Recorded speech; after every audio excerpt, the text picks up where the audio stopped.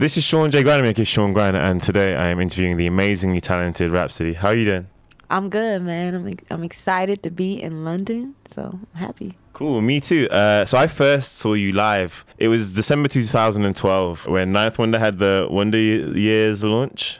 Is this your first performance in London since then?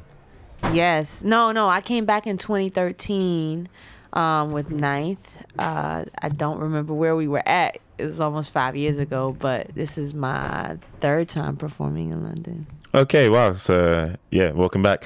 It's been a while even then. Yeah, what do you think about the city and the energy that Europe has given you? Because you've been touring around a bit now. You've been to Dublin, or is it Belfast, yesterday? I've been to Dublin, Ireland, Amsterdam, Belgium, Cologne, Germany. Look, Paris. Here in London tonight, the love has been amazing. Like it's kind of hard to put it in words. You kind of just had to be here to experience it. But the appreciation that you all have for the culture and hip hop is bar none. You know what I'm saying? Especially compared to home. So the love, asking for encores, singing the words, like. Man, I don't know if I need to leave. I might need to get a visa. Please do. For forever. Yo, that'd be dope. So to take it all the way back, I don't think it was your first appearance because that was on We Are Jamla by Skyzoo. But one of your most memorable early appearances was on Erykah Badu's 20 Feet Tall remix for Ninth's The Wonder Years project. How did that come together? Man, honestly, Ninth and Erykah did that song for her album originally, and for her album she had it replayed, but she let Ninth keep the original version.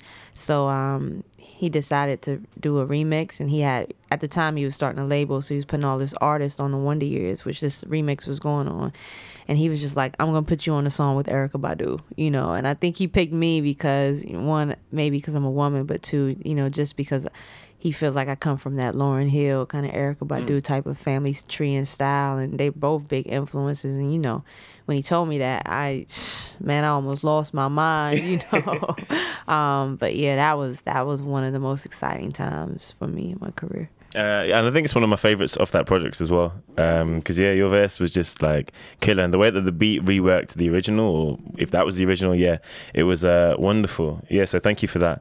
But so you spent 2 years on Layla's Wisdom and put out Crown during the process. How did you decide what songs fit the EP over LP? Because Ooey with Anderson .Paak managed to fit on both. Yeah, definitely. I'm going to give the bulk of that to Knife because you leave it up to me. I'm putting 30 songs on it. I'm going to give you a Kanye playlist album. I need that deluxe version. I might have to sprinkle that out as a surprise one time. It's going to be 30, 40 songs. But, man, there were some songs like I knew like I had to have like Jesus Coming. We went back and forth with the intro. But, Knife helped me to kind of build it and break it down from 80. We had a lot of songs that might have sounded alike, so you narrow those down because they have different energies. But that was the biggest thing, like what's the sound we're going for, which songs out of these 80 fit. You can knock that down to 40 from there. And then you have songs that repeat, maybe different concepts or the same feeling, so you figure out the best within those 5. And it becomes a little easier. It's not as hard as it seems, but I think we got down to 22 and it became real hard. So we cheated, and that's why you have all 3 songs in a beat and that kind of thing. Exactly. You know what we did? We made them interludes. We pieced them together. I might have, like Roller Coaster Love, the second part of it. Yeah. That's his own song. It has 3 verses. So we might put out the original version as Please. It is, but that's just kind of how we had fun with it, man. Made it work. Yeah. Were there any that got left off both projects that you're particularly fond of, or that you kind of wish that did make it? Could you give us like a title, or is Knife gonna be like, what are you telling them? Nah, he ain't gonna care. There's one called Where Flowers Bloom, featuring Sir and Mariam Mariba. That's one of my favorites. There's another one like Soundwave, the producer will tell you I've been wanting to work with him forever, and we did a joint for the first time working on this one, but it sounded similar to Pay Up in energy. But I wish that one had made it, but who knows? I might let that one fly. There's another one that was called Where the Love At. Okay. You know, that was all me. That was just me by myself. It was produced by Ari G, but that's another one. That was one. I ain't gonna say what when it come out, but I got some things off my chest that have been bothering me for a few years. Okay. On that one. Yeah, but those are probably like the top three. Yeah, that I was like, man, I wish these three had at least made it. Cool. Well, I hope that one day we get to hear them. Yeah, so you titled the album after your grandma. Can you tell me about her influence on you? Man, she just loved family. She loved family. She was a strong woman. She was a loyal woman, super loyal woman. You know, and I think that's what it was, really soft-spoken, though, and humble. So I think she just taught me how to respect and love people, you know, very accepting, like, of any and everybody. So that was the biggest thing, and, you know, just the importance of family. But the quote that we that inspired, you know, the kind of concept for the album she had was, give me my flowers while I'm here. Yeah. So every time we went to see her, that was it. Like, you know, remember how you should let people know. People should remember you, how you made them feel versus any materialistic thing you can give them. So that's what it was. Okay.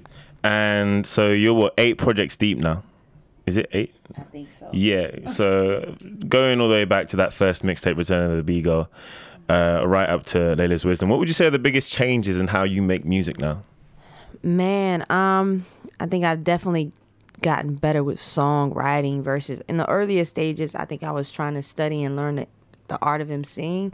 I wasn't really focused on making songs per se or with concepts. It was more so, have I perfected this cadence? You know, how am I doing with my bar structure? Let me prove I could rap because they hating. So did you experience much hate early in your career? Oh yeah, I got some hate. I got that internet hate for sure. Whether it was I don't like her voice is too high, or you know, man, the way I looked, man, I got some hate, but it didn't matter because they love me now.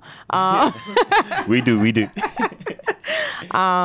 But yeah, that's the biggest thing, like just growing as an artist and learning like the art of emceeing and turning that into the art of song making and artistry and how to play with my voice and make that an instrument. Yeah, so those are the biggest things, I think.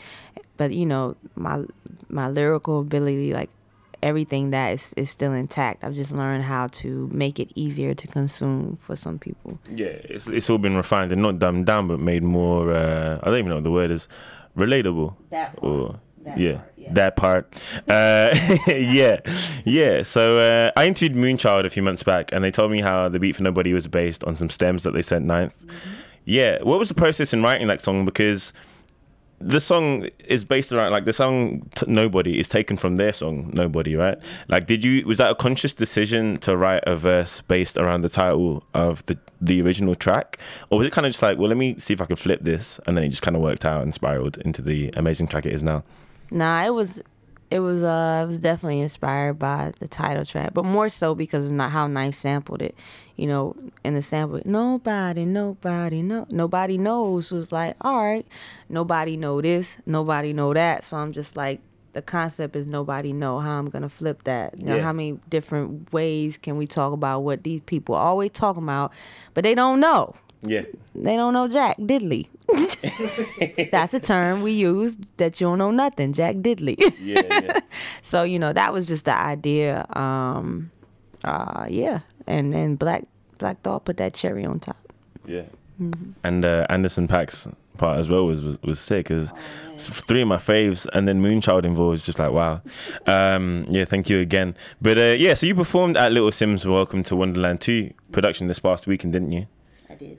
How did you meet her, and what made you want to be part of the show? Well, before I met her, I was introduced to Lil Simz through her music. You know, I try as much as I can, especially between working on albums, just to search for new music and new artists that I necessarily don't know. Yeah. Because I'm a fan of the culture outside of just being an artist. So, you know, I got hip to her music. I don't know if I was on Two Dope Boys and saw a song and listened, or, you know, I just saw people like talking about it, so I went and listened. But, you know, I love what I heard, and, you know, I think we tweeted each other a couple of times. But I met her for the first time I went to LA. I was at Anderson .Paak studio, and she was there, and that was last year, like that summer, right before the album came out. Okay. She got like the early preview of the album before we like changed some things. But that was my first time, and I just remember her outside of, you know, just her being a dope artist. She was a dope person. Like her energy was good. Lil Sims mad chill. So, you know, I always supported and respected what she did because I just appreciate it for what she does for the culture. Yeah. So. And how did you find the performance on the weekend? It was dope. I missed like the opening acts. I didn't really get to see anybody because I had done, what did I do? I did press all day. No, we had just got in from Cologne, Germany, I think. I don't know where we were at. That is a very beautiful city. It's an amazing city. That church is beautiful. Yeah. Bruh. But but yeah, we had just got in, so I missed like the couple of first acts. But it was a dope experience, you know.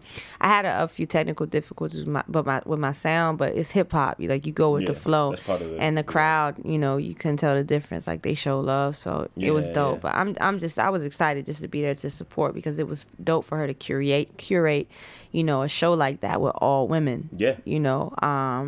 Where it had, you know, you don't see it a lot and people don't think that we support each other as it is. So it was just dope, man. I was just happy to be there.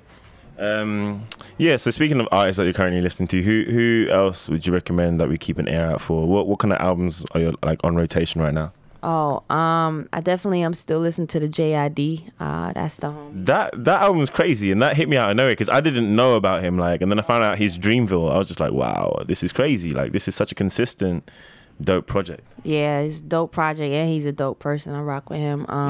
GQ, who's opening up for me tonight, he has a project called East 14th. Yeah, I was listening to that on the train in because I listened to Trouble Man back when it came out, and I wanted to go revisit it because it's on like my old hard drive or something, but you can't find it online anywhere. Like the DJ booth like link is dead, and I think that's something that really bothers me about music, where it's like all these things that were hosted on platforms like Dat Piff and that, they're gonna like they might redesign or something, and then suddenly it's just lost in the ether. Because I really remember enjoying that project, and so I was like, in case he's here, let me have some questions for him. But I wasn't able to listen to that. But I was listening to part of E14th, and it's dope. We have to upload that for you so you can get it. Please. Let me see who else. Oh, I got a name. You know, my jam artist Ruben Vincent. He has a project called Myers Park. He just turned 17, and he's crazy. Mariam Mariba just released a new song called Black Truck. That's gonna be my summer anthem, without a doubt. I'm listening to Sirs November. Beautiful project. Bruh, hit me with it. Yeah. Bruh. All right. Sorry. Let me do that to my bruh. I was like, wait, what's going on? Bruh. War, Summer in November, all these songs, yeah. Especially like hearing him come from like 7 Sundays. The journey he's taken has been such a beautiful one. Man, that boy, he going to the top. But yo, there's an artist that I found today, right? She's from South London, right? Who that? Her name is Joelle Ayana. Her voice is amazing. Y'all got one. Yeah, you gave us the scoop. I'm telling you. Look. Joelle Ayana. Rhapsody told you. Joelle Ayana. Just go on YouTube and type her name and peep game. Bruh. Okay, yeah. So if you had to pick one song that defines Rhapsody, whether that's inside or outside of your own discography, bruh. It's just the word of the day. Yeah, what would it be? So it could be inside or outside or both.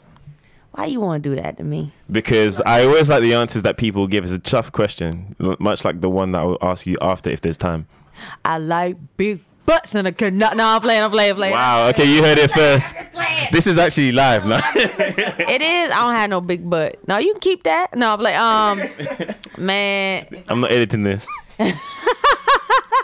If I had to choose one, like for real, oh, this is so tough. Let me go with hard to choose. Today. That's what I'm going with today. Okay. But we're gonna do this to be continued, and I'm gonna have something different. Today is hard to choose. Off Beauty and the Beast. Bruh. Yeah. Yep. Okay. Why? Why? Were you fully not expecting that? I thought you were gonna say "Word Up." I like that song too. No, I do, I do, but I want to hear you talk about it first. Oh man, I think that one, because if we're talking about me as a person and an artist, I think it defines me in a beautiful way. It shows my determination. It shows what I won't compromise on, who I am, what kind of cloth I'm cut from. Chill. You know, chill. That's another one. Chill. Oh, chill. And all of that. Yeah, that part. Yeah. I dig it. So I had another question for you, but I think we should just first get to one that's more important. What are your plans for the next 12 months? For the next 12 months. Bruh, let me tell you. These days, I can't see past 2 weeks in advance. But I'm definitely going to be touring a lot more. I want to come back to Europe when it's warm. Please do. You know, a lot more tours, and definitely going to start on a third album. Okay. And I want to come to London and record my third album out here some. Want to go to Amsterdam, want to go to Jamaica, you know, just pull from some different energies. Yeah. I'm going to be traveling. Sky miles. That's my plans. To be a 1,000,000-miler on Delta. They're not the best airlines, so I mean. Yes, Like, they are. really? Yes. You like, okay, I've had bad experiences, but I mean, that's fair enough. Like, With Delta? chill. I ain't cheering that. Delta's the greatest. Bruh. Yeah. Yeah. Okay. Thank you very much for the interview, Babsy. Thank you. Cheers.